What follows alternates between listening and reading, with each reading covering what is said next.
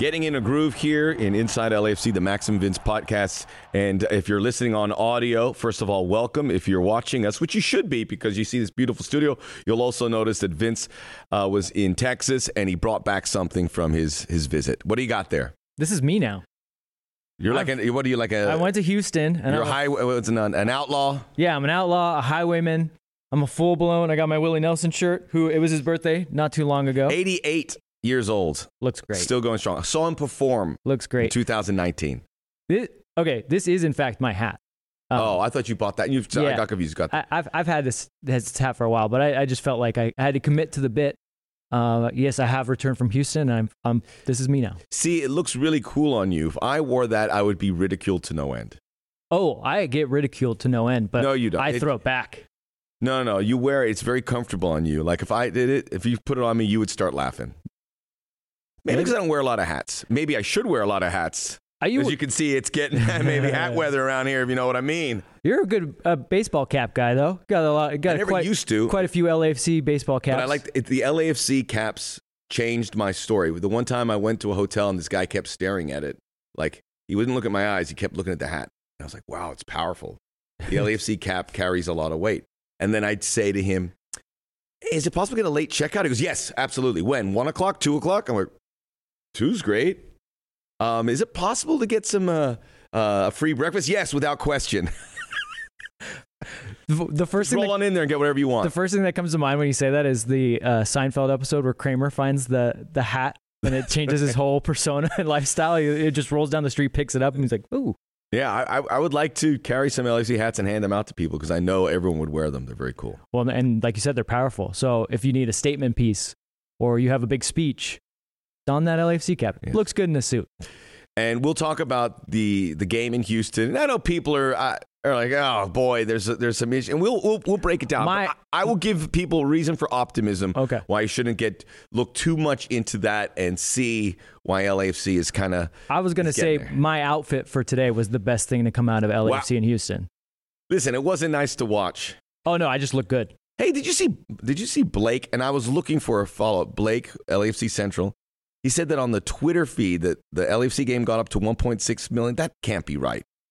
It could be. I mean, it's Twitter. That's a lot of people. That's a lot of people. I look, I hope it's right. I hope it's right too. Because we all think that this league needs a lot more eyes. I mean, 1.6 million is very different than this number, but that game against Seattle got a good 500,000 rating. And I know that's still peanuts compared to on the NFL.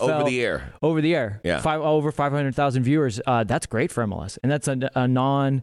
I mean, what time was our kickoff? That's 5 p.m. It was 2:30, 3-ish. So what is that? 6 p.m. Eastern time? That's not a primetime window. Come on, Max, you're the I'm just looking at TV guy. I'm just imagining Bob's face when he looks at the schedule and he sees 2 o'clock kickoff, Houston. Shadows. He's like... Heat. It wasn't that hot, but it's not the best. It's not. It's tough. It's a tough place to play. I mean, there's a humidity. There's a below sea level feel to it in many ways, so you can feel swampy. Yeah, I don't know if that's the right word, but it's tough. I've done a lot of games down in Houston. Swampy, yes, it was swampy.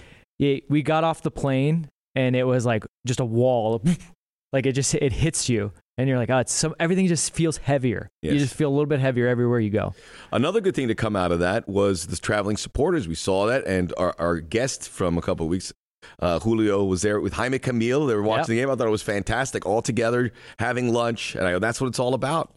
They were loud, as they normally are. There was a good 5 minutes where they were chanting, "We can't hear you" to the Houston fans, because the Houston fans seemed to take a break like midway through the game. Like there were still rumblings, but they went from playing their drums and doing their songs, and they were like, they just stopped. That's what I'm saying. And I don't fault them for that. I say that it's hard work. What the 3252, you don't understand how taxing that is on a body and a mind to be in that section with the drums, with the songs, with the smoke, with all of it. Yep. And it's, you almost need a 10-hour sleep after that. I would. Yeah. You been to that stadium much? I've not been to that new one. It's a great stadium. That's why they have to work on their fan culture, and I hope they do. And they have some new ideas. We have the ownership. James Harden is there, and the rebranding with things. But they need to make a connection because there are fans there, and that's a cool stadium to go. Yeah, it's right downtown. Yeah, I mean, you can get there's all kinds of access points from public transportation and everything. So Back in my day when they were at Robertson Stadium, I don't know why I did the Texas, and that place was packed when they had the dynamo of D-Row and Brad Davis. Pat Onstad and Brad Davis and Stu Holden. They were packed. Bobby Boswell. I would go, and the stadium was a dilapidated old University of Houston Cougar football stadium. So it's weird that they get the new stadium and everything, and then all of a sudden the fans are there. They just got to make a reconnect. Speaking of Bobby Boswell, I was paying attention to a little bit of the score, the Jumbotron at halftime, and they were doing Dynamo trivia. What Dynamo player has the most red cards? Always a fun trivia for your own team. Yes. But it was Ricardo Clark, Bobby Boswell, or Robinson. And I was like, it's Eddie. It has to be Eddie. It was. But I was like, I think it's Bobby. No. It was Eddie. I knew it wasn't Ricardo Clark. But Ricardo Clark, really great MLS player that doesn't probably get enough. People come to us for Houston Dynamo trivia. I jumped in here because of how you're dressed. And again, this is me now, so just get used to it. And I wanted to talk, I'm a big Willie Whalen, Chris Christopherson, Johnny Cash. I like the country. Tommy Duncan. You know Texas what I love, Playboys. though? I'm a big, more of the Bakersfield sound, so I'm a big Graham Parsons. Merle Haggard. Well, Merle Haggard, we're getting way off base. The slide guitar. Merle Haggard had this. I was watching it on YouTube this weekend because you guys were in Texas, and he played with the Texas Playboys, who were like the origin of all that swing music, and he was playing with it, and I was just mesmerized. Check it out on YouTube, Merle Haggard and the Texas Playboys. I will. The younger audience is like, nah. I will. We have a younger audience. Now that I've fully embraced the country lifestyle.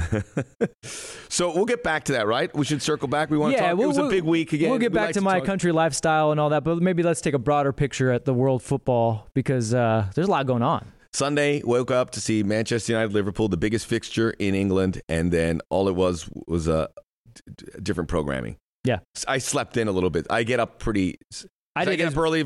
Sunday, I sleep in. I'll get up around 8:30, 9. Well, I did as well because we had just got back from Houston. Of course. And I'll wake up Sundays and I'll check my phone, check the score app. Oh, what time is the game going on?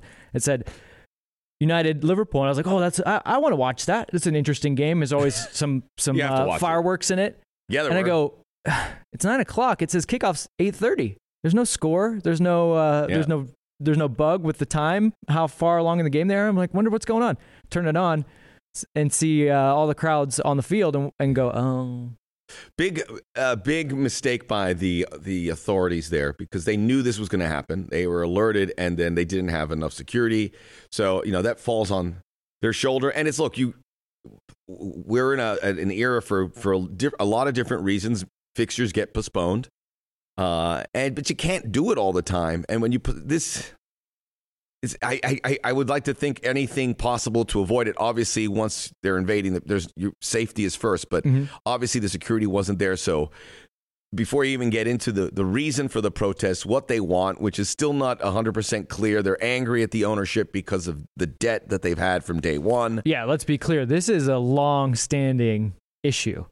Which is kind of the way we do business in the United States. Mm-hmm. You buy something, you get a loan. You don't have this money and you put it right. Yes. No, that part is correct. But you shook your head at me. But I'm trying to see because the American audience is going, what's going on? So we were told that they were doing this. This is the way that they do it. And they didn't love it. But to your point, yes, you leverage yourself with a little bit of loans. You're like, we're going to pay it back. It's Manchester United, of course. We're going to grow bigger things to pay it back. And we've been told that they have. And we're starting to find out they haven't really paid that debt off. And then when you think about how the team's not playing as well, you've had Ed Woodward. That's not accurate. They are playing well. They're playing well-ish. No, they're playing well. The future for Manchester United on the playing field looks very bright. They're winning their games. They're a solid second, and they might be winning the Europa League. I would imagine they would. That Roma game. Yeah.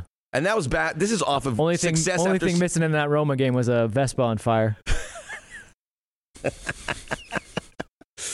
We are protesting. Throw the Vespa. True story. The Italians know how to protest. Yes. I didn't see any Vespas on fire at Old Trafford. Come on, man. No.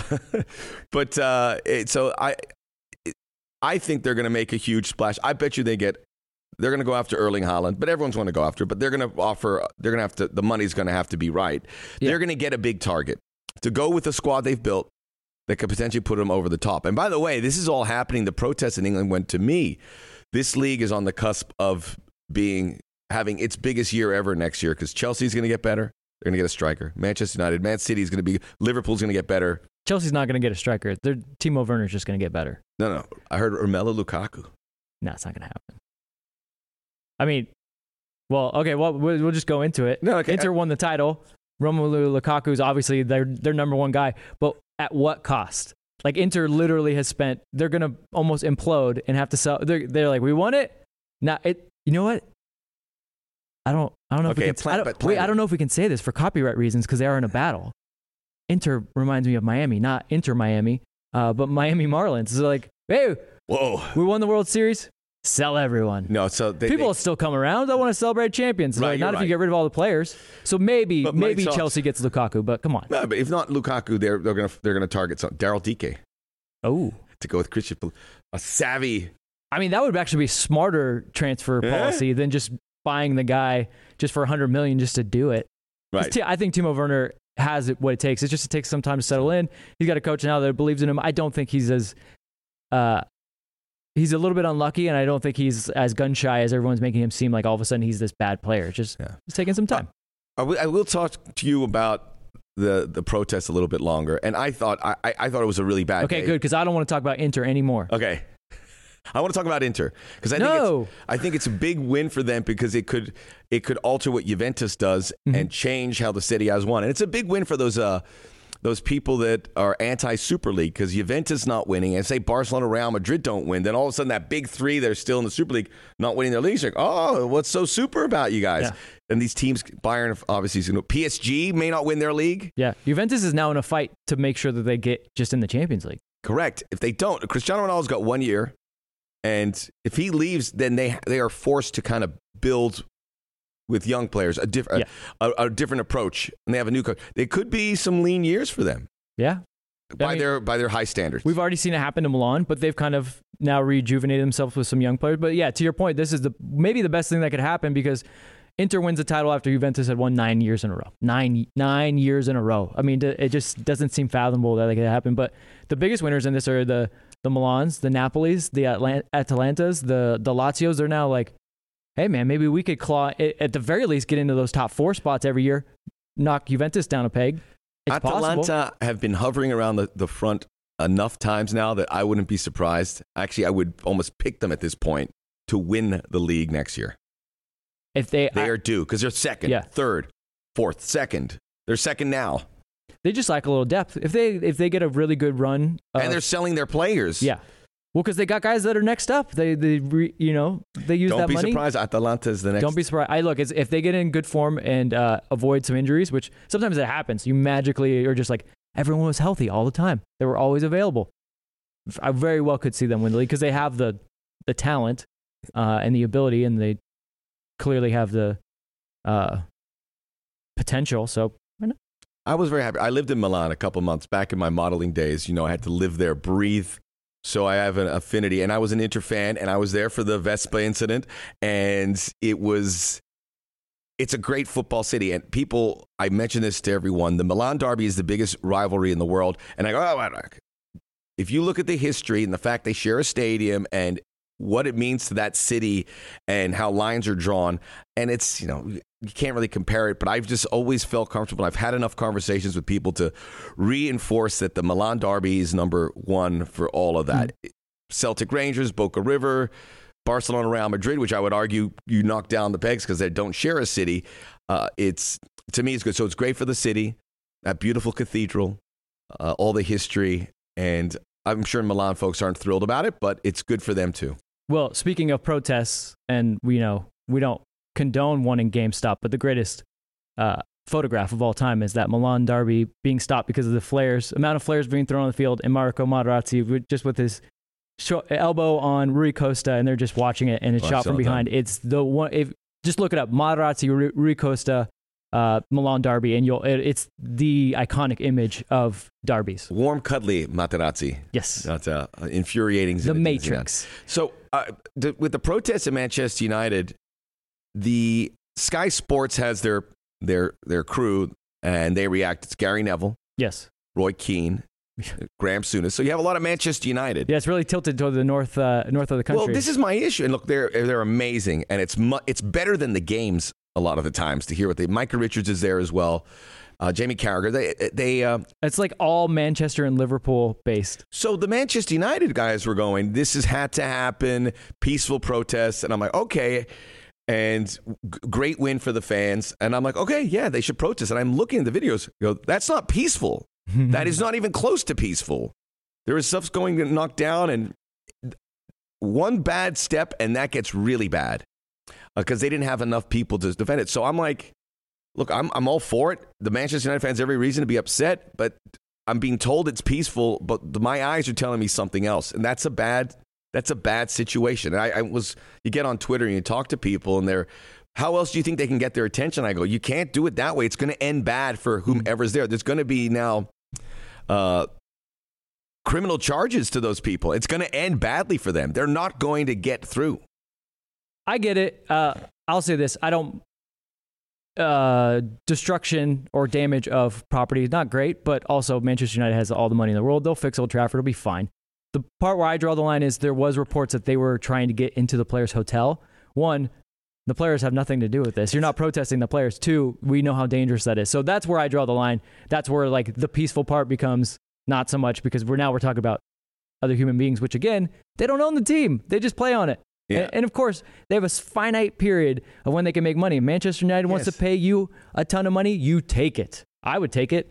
So that's the part where I draw the line a little bit. But you got to do so. Look, this is a long-standing issue. The only way to get some attention is to maybe push the boundaries a little bit. But I agree with you. There's going to be serious consequences for those people that, if you're a lifelong Manchester United fan and now you're banned from the ground, that sucks. It's not worth it. The Glazer fan, it would be good to see. They go, look, we hear you, have a real response, and say, we are going to do these things. And I know they want the repairs to Old Trafford. It sounds awful. I had no idea, because you always think the theater of dreams. Yeah, it looks. I mean, on TV, it looks great. It does, but I can imagine it's not. It's not but it has a been there brand a long new time. Stadium by any time. So you have that. Obviously, an effort to clear the debt, but then a lot of these fans are going, wait, we have to go spend $150 million to get Erling Haaland. Yeah. That's not going to help the debt. Wow. This has become Manchester United hour. Okay, so let's move on. Should we transition? Everyone's heard enough about it. Yeah. You want Jesse Marsch? Yeah, that's a good transition, because we'll get to LAFC stuff. I guess you guys want us to talk about LAFC. This is an LAFC story. This is an Jesse LAFC Marsch. story. Well, I am very much team Jesse Marsch, and I'll tell you why. I got to work on that little thing we did during COVID where Bob had time, and we an ode to Zach Galifianakis, Between Two Ferns, which Bob never probably watched. So he was probably like, Between Two Coaches, why are we calling it that? I'm like, it's a joke. He didn't care.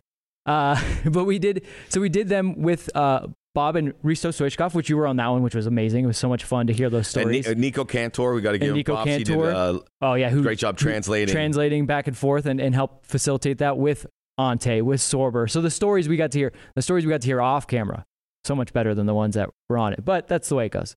But so Jesse Marsch, we get Jesse Marsch, and we reach out through the New York Red Bulls, and they go, yeah, we'll reach out to him. With less than a day, he's like, sure, I'll do it. Love to do it.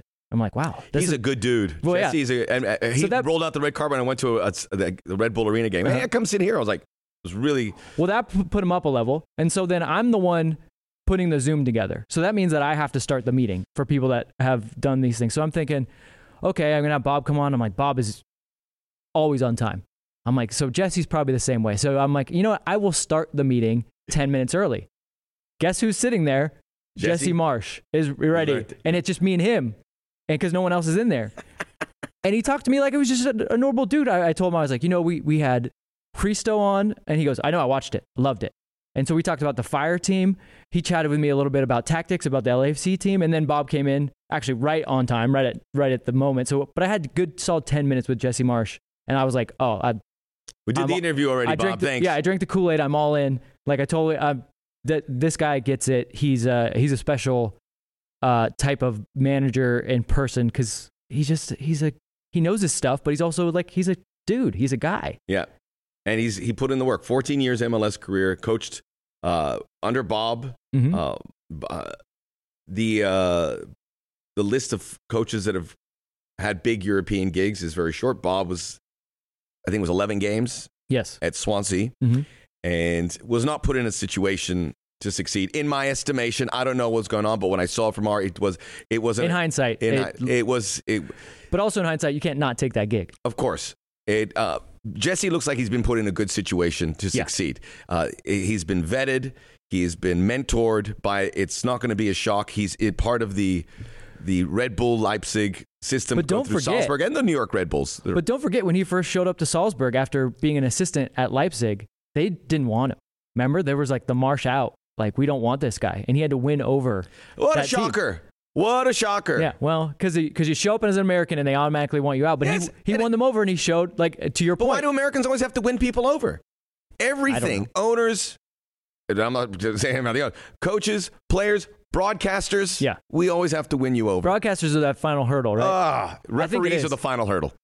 Yeah, no one cares about them. Referees will be the last. They really are bad, though. They're not that, no, but they don't get a taste. But I mean, and I was listening to Grumpy Pundits because it was early and we're coming on serious, and they were going. And Rodney Marsh is going. There's not an American. I go, no, there is.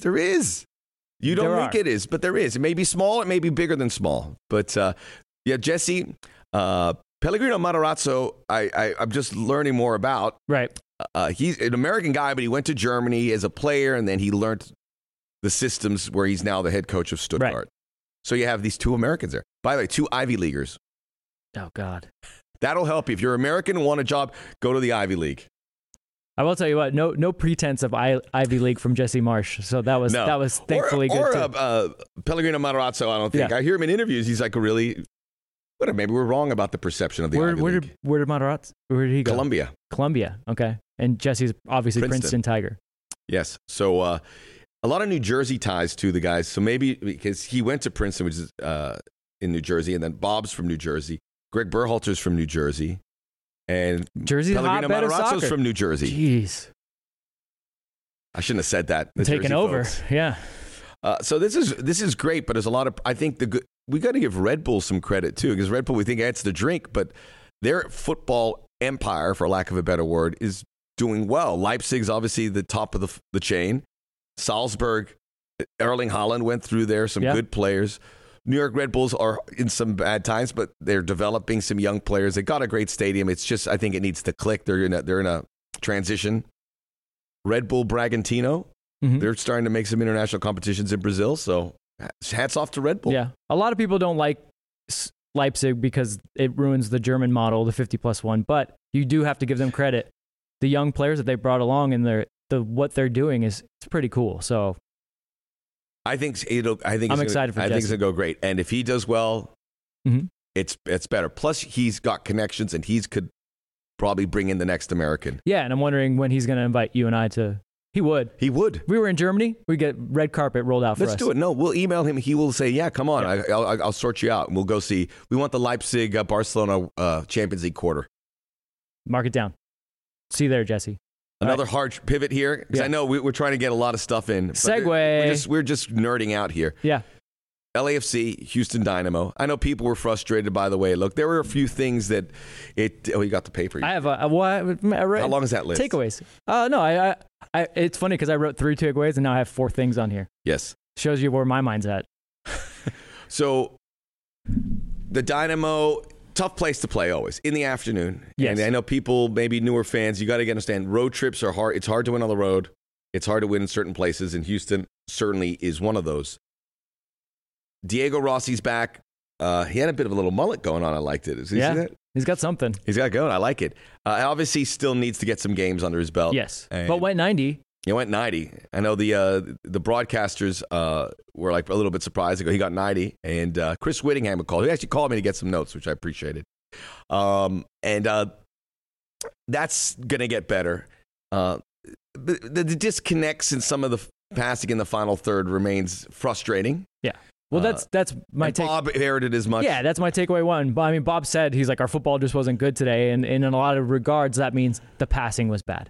Turning the ball over a lot. Yeah, the number one takeaway was just the passing they couldn't, at certain moments, couldn't make a 5-yard pass. Or I know we play in a positional way where you kind of know where guys are going to be, and that's helpful at times, but maybe just look up and make sure you know that the guy's there before trying to make a blind pass It's all at a very fast pace. Well, what was weird was and this is my second takeaway, is actually the counter press was pretty good. But Houston was so organized that the only way you were going to, if you're passing bad, the only way you were going to beat them was to have some good counterattacking moments. And they couldn't put those together because the passing was just a little bit off, where it was like to the back foot or behind a guy, and the speed of play, it slowed everything down. It made it look like the weather was an issue. It was a little muggy, but it really wasn't an issue per se. I think it was just the fact that they weren't sharp at times. You figure that's going to click in at some point, and I think we hope Carlos, we'll get more news about Carlos about his situation. We obviously want to see him for the Galaxy game, and coming up a little bit later, full preview of that game coming up on Saturday. No guest this week, just full supersized Galaxy preview. Yeah. It's more work for me. Are you excited? Yeah, it's more work for me. Okay. But so that's something I think will come around.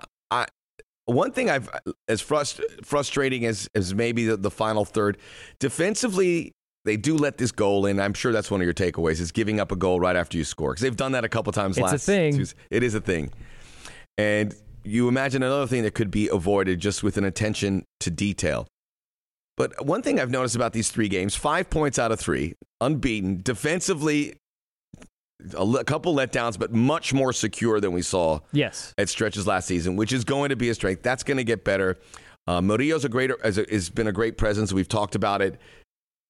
There's other parts of his game that I think we saw that were lacking a bit. His passing wasn't great. I would say just pass it to Eddie. Let him Eddie figure it out. So defensively, you feel secure in a lot of places, but LAFC has not trailed. They have. This is true. They haven't been in, like so many times last season. We'd say, "Oh, we're down a goal." Mm-hmm. Chase.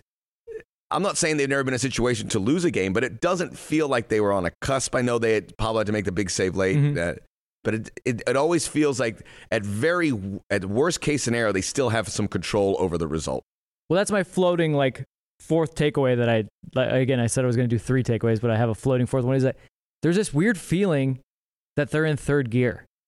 Like, we have not seen, not just personnel-wise, but we haven't seen LAFC be sharp from minute 1 to minute 90 through a game. And you and I, 1, because we're homers, and 2, because we've watched this team enough, we have confidence that they're going to figure it out. I mean, we've seen players do things that they just don't do. These slack passes, these kind of brain-dead moments where they give up a goal.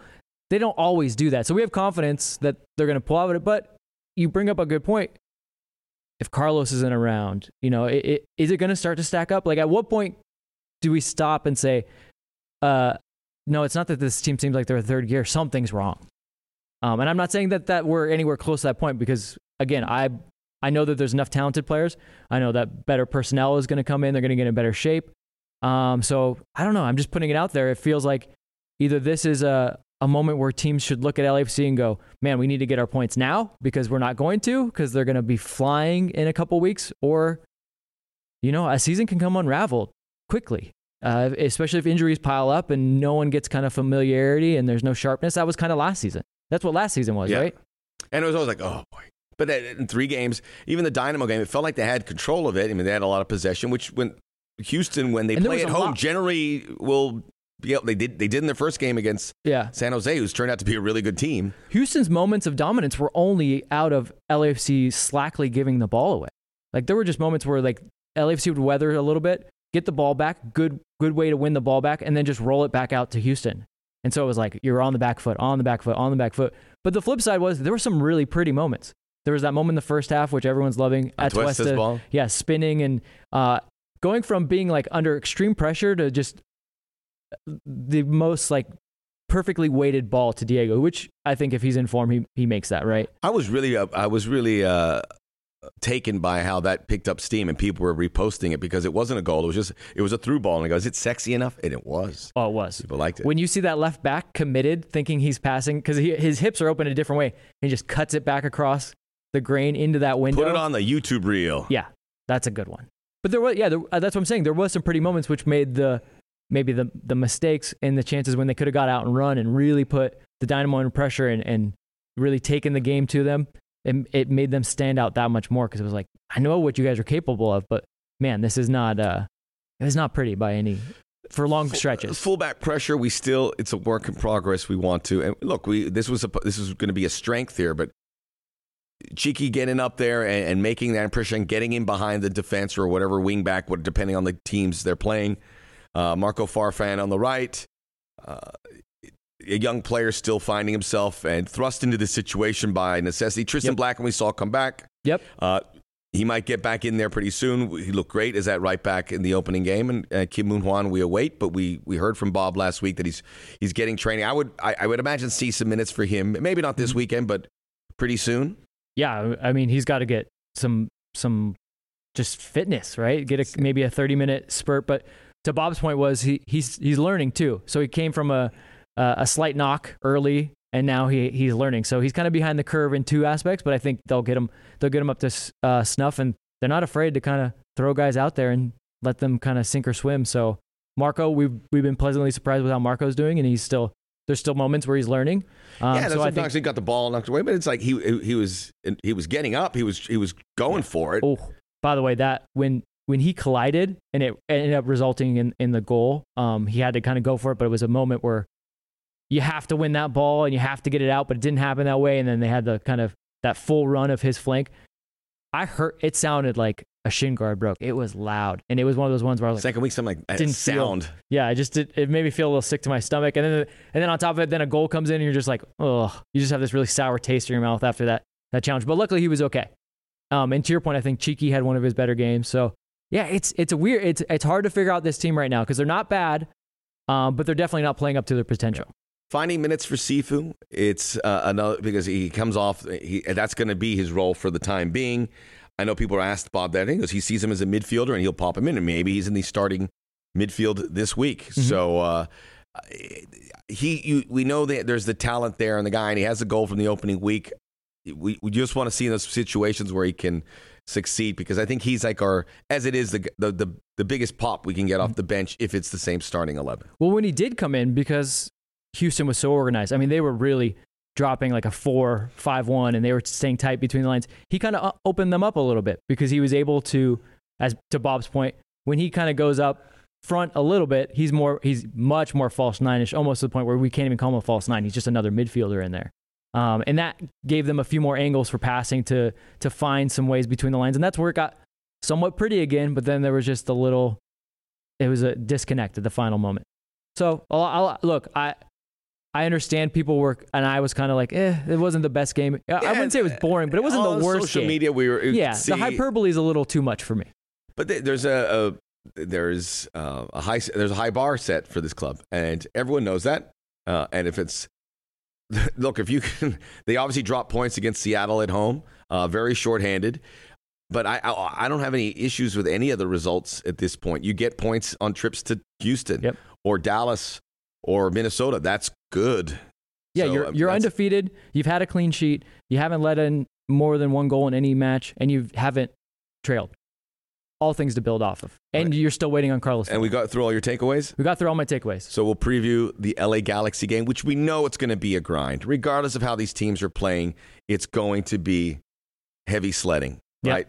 I expect it to be that. It's going to be we're going to be sitting there going, because the way it is, because these games are. Last year, when they played, you were like, oh, certainly prior to that, where they just couldn't get over the hump, and then they finally did in the playoffs. It's a true rivalry game. Well, that's why we are foregoing a guest, and we're going to do full breakdown. Oh, that's why. Full breakdown. Full breakdown on Inside LAFC, the Max and Vince podcast coming up. The big game, the first big game of the 2021 MLS season. Galaxy hosting LAFC next Saturday. We have you covered. We're going to get you ready for it. But you're going to do that yourself, too, because it's Galaxy Week. We were barely gone. You couldn't even miss us. That's how quickly we were so away. Quick. And now we get ready.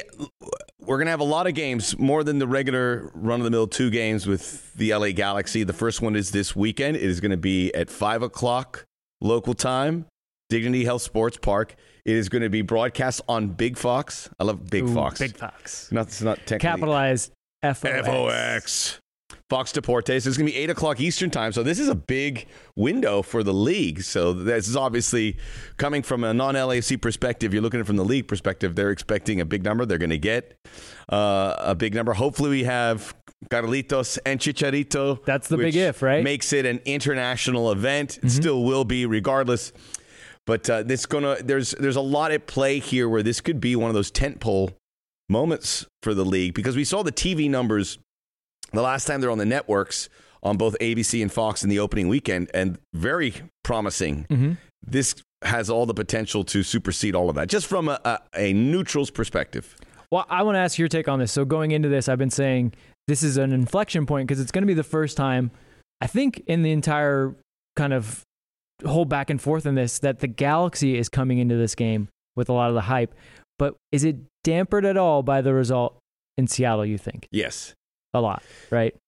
And I think when you take a closer look, and the Galaxy should be really happy about the way they started the season. They should be thrilled about Chicharito scoring 5 goals. By the way, I thought he had a pretty decent game against Seattle. If a lot of times with Chicharito, when you watch him, you see that movement that has made him so dangerous. It's there. Between the defenders, post to post, close range, there was like just a mishit on some of those balls, or he could have had a prime position. That one ball that came in, kind of skidded, Nuhu kind of, that could have been a... Put him off. I think... It probably should have been a corner. It looked like Nuhu actually got a touch on it. Because I would think in the form that he's in, if he doesn't get a touch on it, that's a goal. He's still in good form. So that's something that LAFC have to be very You know else he's back in good form with? The gesticulations. Jeez, guy. Like, here's the one thing I got to say.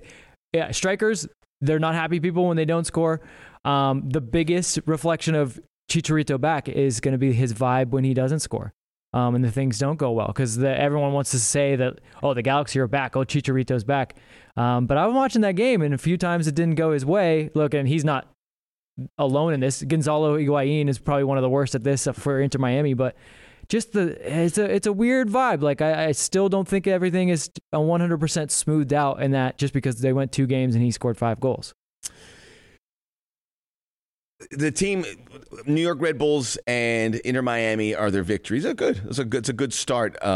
Nice that they got this East Coast swing to start it off, so they get into the Western Conference here, and we'll learn a lot about. There's very few games in between the conferences here, but it's a promising start. I always thought Chicharito had injured his foot at one point. Remember, he went down and he got back up. That would have been a real bummer ahead of this game. Well, and Victor Vasquez looks like he might have picked up a little something. Hopefully it's not.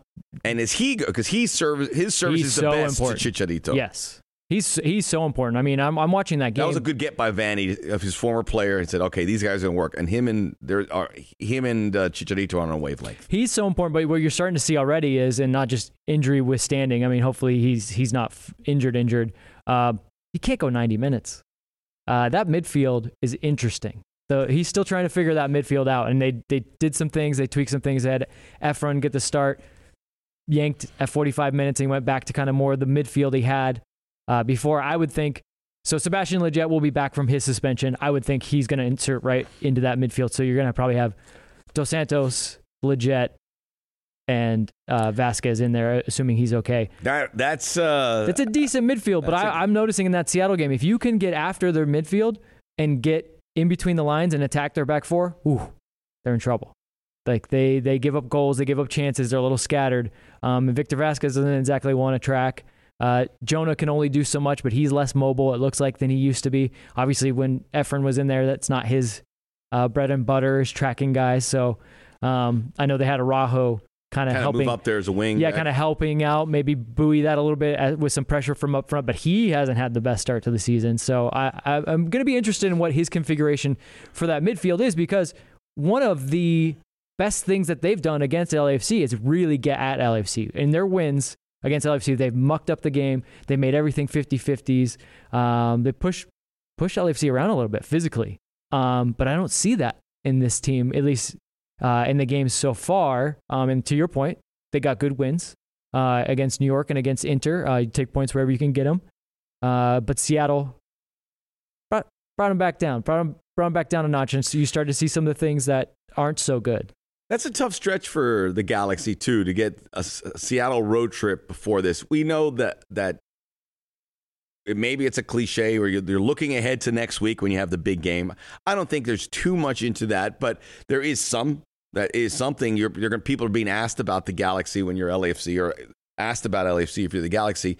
And that's going back to the Houston result, that it's a good result for LAFC because there is something at play that they know the Galaxy's next and they want to be ready. And they still got a point there. Galaxy didn't. They got the doors blown off of them pretty quickly. And although they were competitive early on of second half trying to get back into it, they never did. And Rui Diaz gets a couple goals to sneak up onto the bumper of Chicharito for top scorer in Major League Soccer. So it's... I know. He had +5, and now it's back. I mean, Rui Diaz has 4, right? 4. LAFC did a nice job with Rui Diaz. Other teams have not. So they're going to have to do a nice defensive effort on Chicharito as well. But as Vasquez goes, everything says LAFC should have a good result. But we know this rivalry affords different, and the Galaxy historically have always gotten up for it. And I think there's something to that as well, and their fans. Yeah, I broke down just a little bit of the weaknesses that I think the Galaxy have in the way LAFC can exploit them. I do think we have a midfield advantage, and if we can control the midfield and get to the back four, I think that's really going to put the Galaxy in trouble. But the flip side of that is you look at LAFC, and we talked about letting in a goal after you got a goal scored on you. That's a mental lapse. So a weakness of LAFC so far is maybe coasting a little bit, maybe not quite at the pace for the entire match. And with a guy like Chicharito hovering around, you simply can't, right? Like he's gonna take those moments, and goals change games.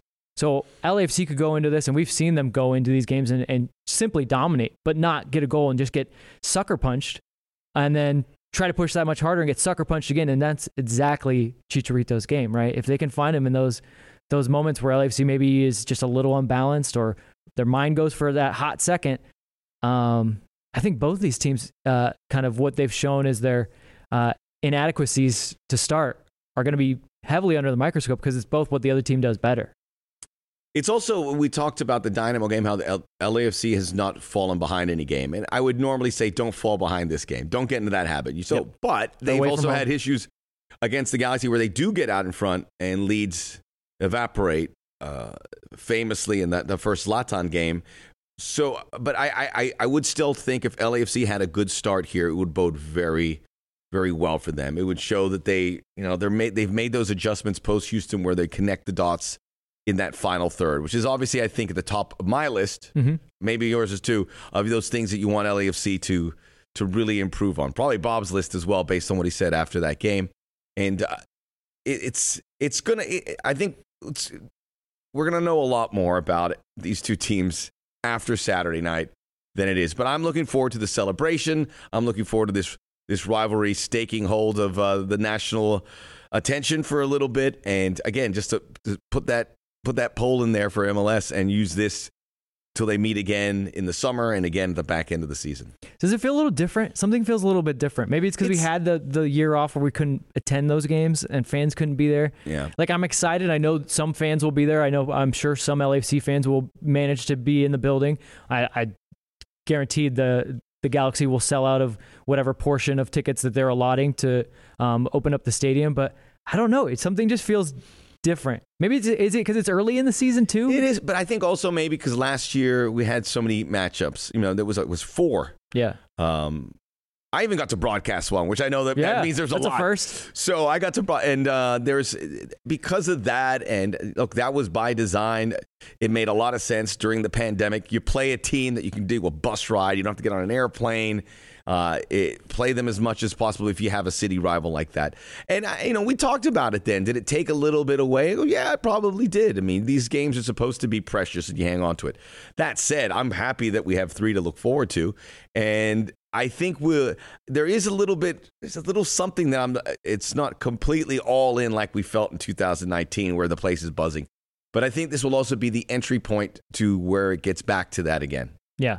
The pieces are in place. And as I said, bad result for Galaxy, but if they're doing well, this rivalry does well, that's good for LAFC. Yeah. And to your point about knowing a lot more about these two teams, I mean, it's another inflection point. Like, the Galaxy need this because they need to prove, okay, those first 2 games weren't a fluke. Seattle is a very good team. We just didn't play well on the road. And LAFC need this to show, like, yeah, we've been coasting along a little bit, but when the pressure is on, when the lights are on, when our rival's in our face, we can turn it up. Because to that point that we said before this, we all kind of feel like it's going to be okay. Because I know these players, I know the talent that they have, I know they're not playing quite to that level. But it's one thing saying I think they're going to be okay and actually seeing it. Because again, that was last season. We kept saying like I think this team's going to be okay, and eventually by December they were okay. But that was a little too late. I mean, obviously, great run in the Champions League, and we all loved it. It was incredible, but the waiting for them to finally be okay was just too long, and you simply cannot do that this season. At the beginning of the season, while I think a lot of the fans aren't overwhelmed and saying, oh, it's night and day to how that season started, where after MLS is back, where they had the good result against the Sounders, lost in penalties to Orlando. That's okay. Orlando turned out to be a really competitive team. Mm-hmm. Afterwards, it just, we got that first Galaxy game. Carlos gets injured, which is obvious. This is a big story now because we didn't have him much of last season, and now the season starts where he's picked up an injury.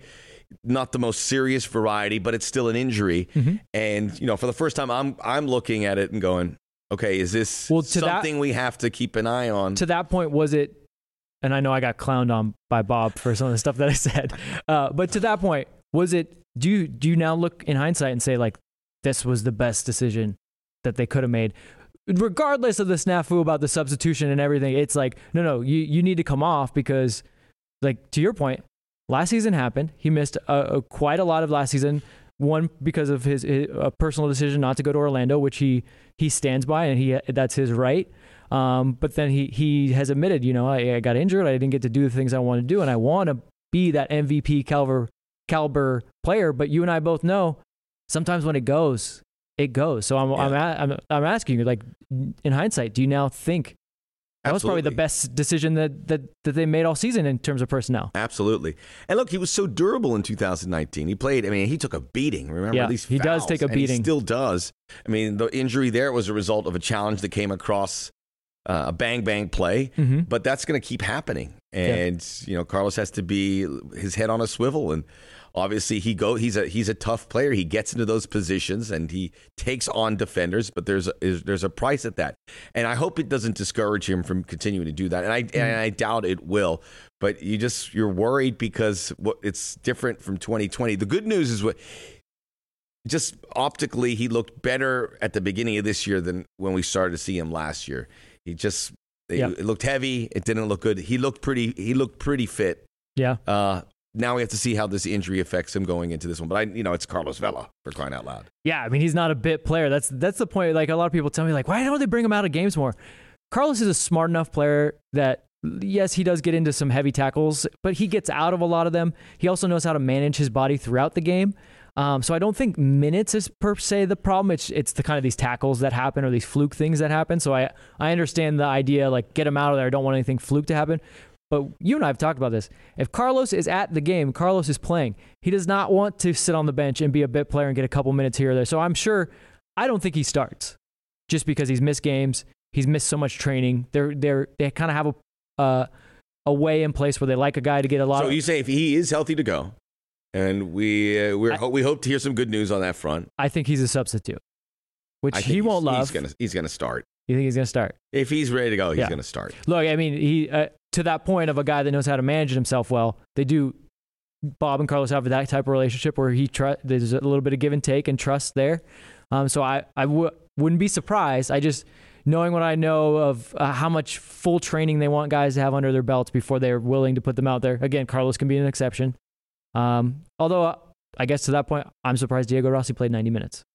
Started and played 90 minutes after not playing at all to start the season. So to your point, maybe. And different guys have stepped up there during Sifu played in that front three. Mm-hmm. We saw Mahala do it last week. It would probably be, if Carlos starts, Carlos Diego, Corey Barrett, as we saw in week one, which was pretty effective.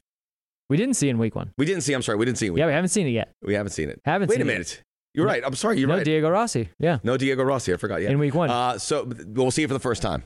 Which would be nice. Yes. You and I both said we love watching Corey buzz around, like when he really gets going out there. And I like that he's. I was thinking of that. I was thinking of our New England preseason games. Oh, okay. He's now got two, and he's now got some goals to his credit. So that was one of the big knocks on Corey Baird coming from RSL. Was like, yeah, he works a lot, high work rate, not too bad. But he's not scoring a ton of goals. Well, he's got 2 in 3 games.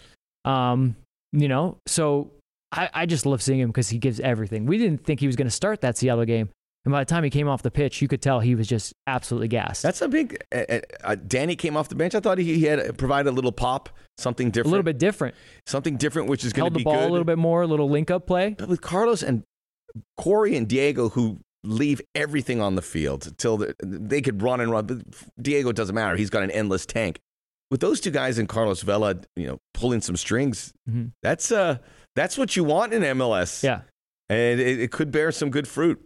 I mean, I want to see him play because I do want to see that front line, but there's always this fantasy in my head that LAFC's taking care of business, game's going really well, maybe it's 2-0, and then Bob's like, Carlos, go in, and the Galaxy have to look over and see that Carlos Vela is subbing into the match. I'm not saying that would It's a romantic view of how I would like the match to be scripted out, but there's something so cool about looking to your bench and going, why don't we get Carlos in there? Vince, I'm a lot more excited about that game than I was 30 minutes ago. Good. Because your conversation. I think it is. There's a lot on it. I think, like you said, it's there. People have to ramp up because it's early in the season and we're coming off this year unlike no other. But once it gets in there and it's under your belt, you're going to feel good. And I think this really is the start of the season. This is where we're off. This was a tough stretch for for LAFC. You had that Seattle game. Houston trip is always going to be tricky here. And now they can set the table for things getting really busy. They're going to have some midweek games down the road here when we get into end of May and June. Schedule's going to start to get heavy. It's going to get heavy. Yeah, this is, I think normally, what do we say? Maybe like 8 to 10 games in is where we start to think like, okay, who are the good teams? Who are the bad teams? We start to kind of know dust starts to settle. The table starts to separate. Fourth it's game. Tightly packed now. Yeah, it's tightly packed now. Seattle's the best team, but you're like, okay, they still dropped some points. Yeah, There's but not to that a team point, that's gone off to a perfect start. To that point, you could see whoever comes out the victor in this, and if it's a resounding victory, it's going to buoy them, as you say, going into that stretch of the season where we're going to start to have midweek games, and they're going to start coming heavy and fast. So you want to, I believe this is a Max Bretos-ism, you want to lay a marker. Lay it down at marker. Yeah. Mark it. Mark it down. Mark it Saturday night, Fox Deportes. If you're lucky enough to get to Dignity Health Sports Park, 110 Football will have pre and posts covering it. Always. So fantastic. I think we're all ready for that. Maybe Max Bretos might make a special appearance for one of those. I think I might. Enjoy the week. Enjoy the week. Make sure you subscribe to our little podcast here. We'd love the support. Rate and review us as well. And we'll be back next week with a full post game from El Tráfico. Oh, you said it. Everyone's calling it that. All right, you said it, not me. We'll leave it at that for now.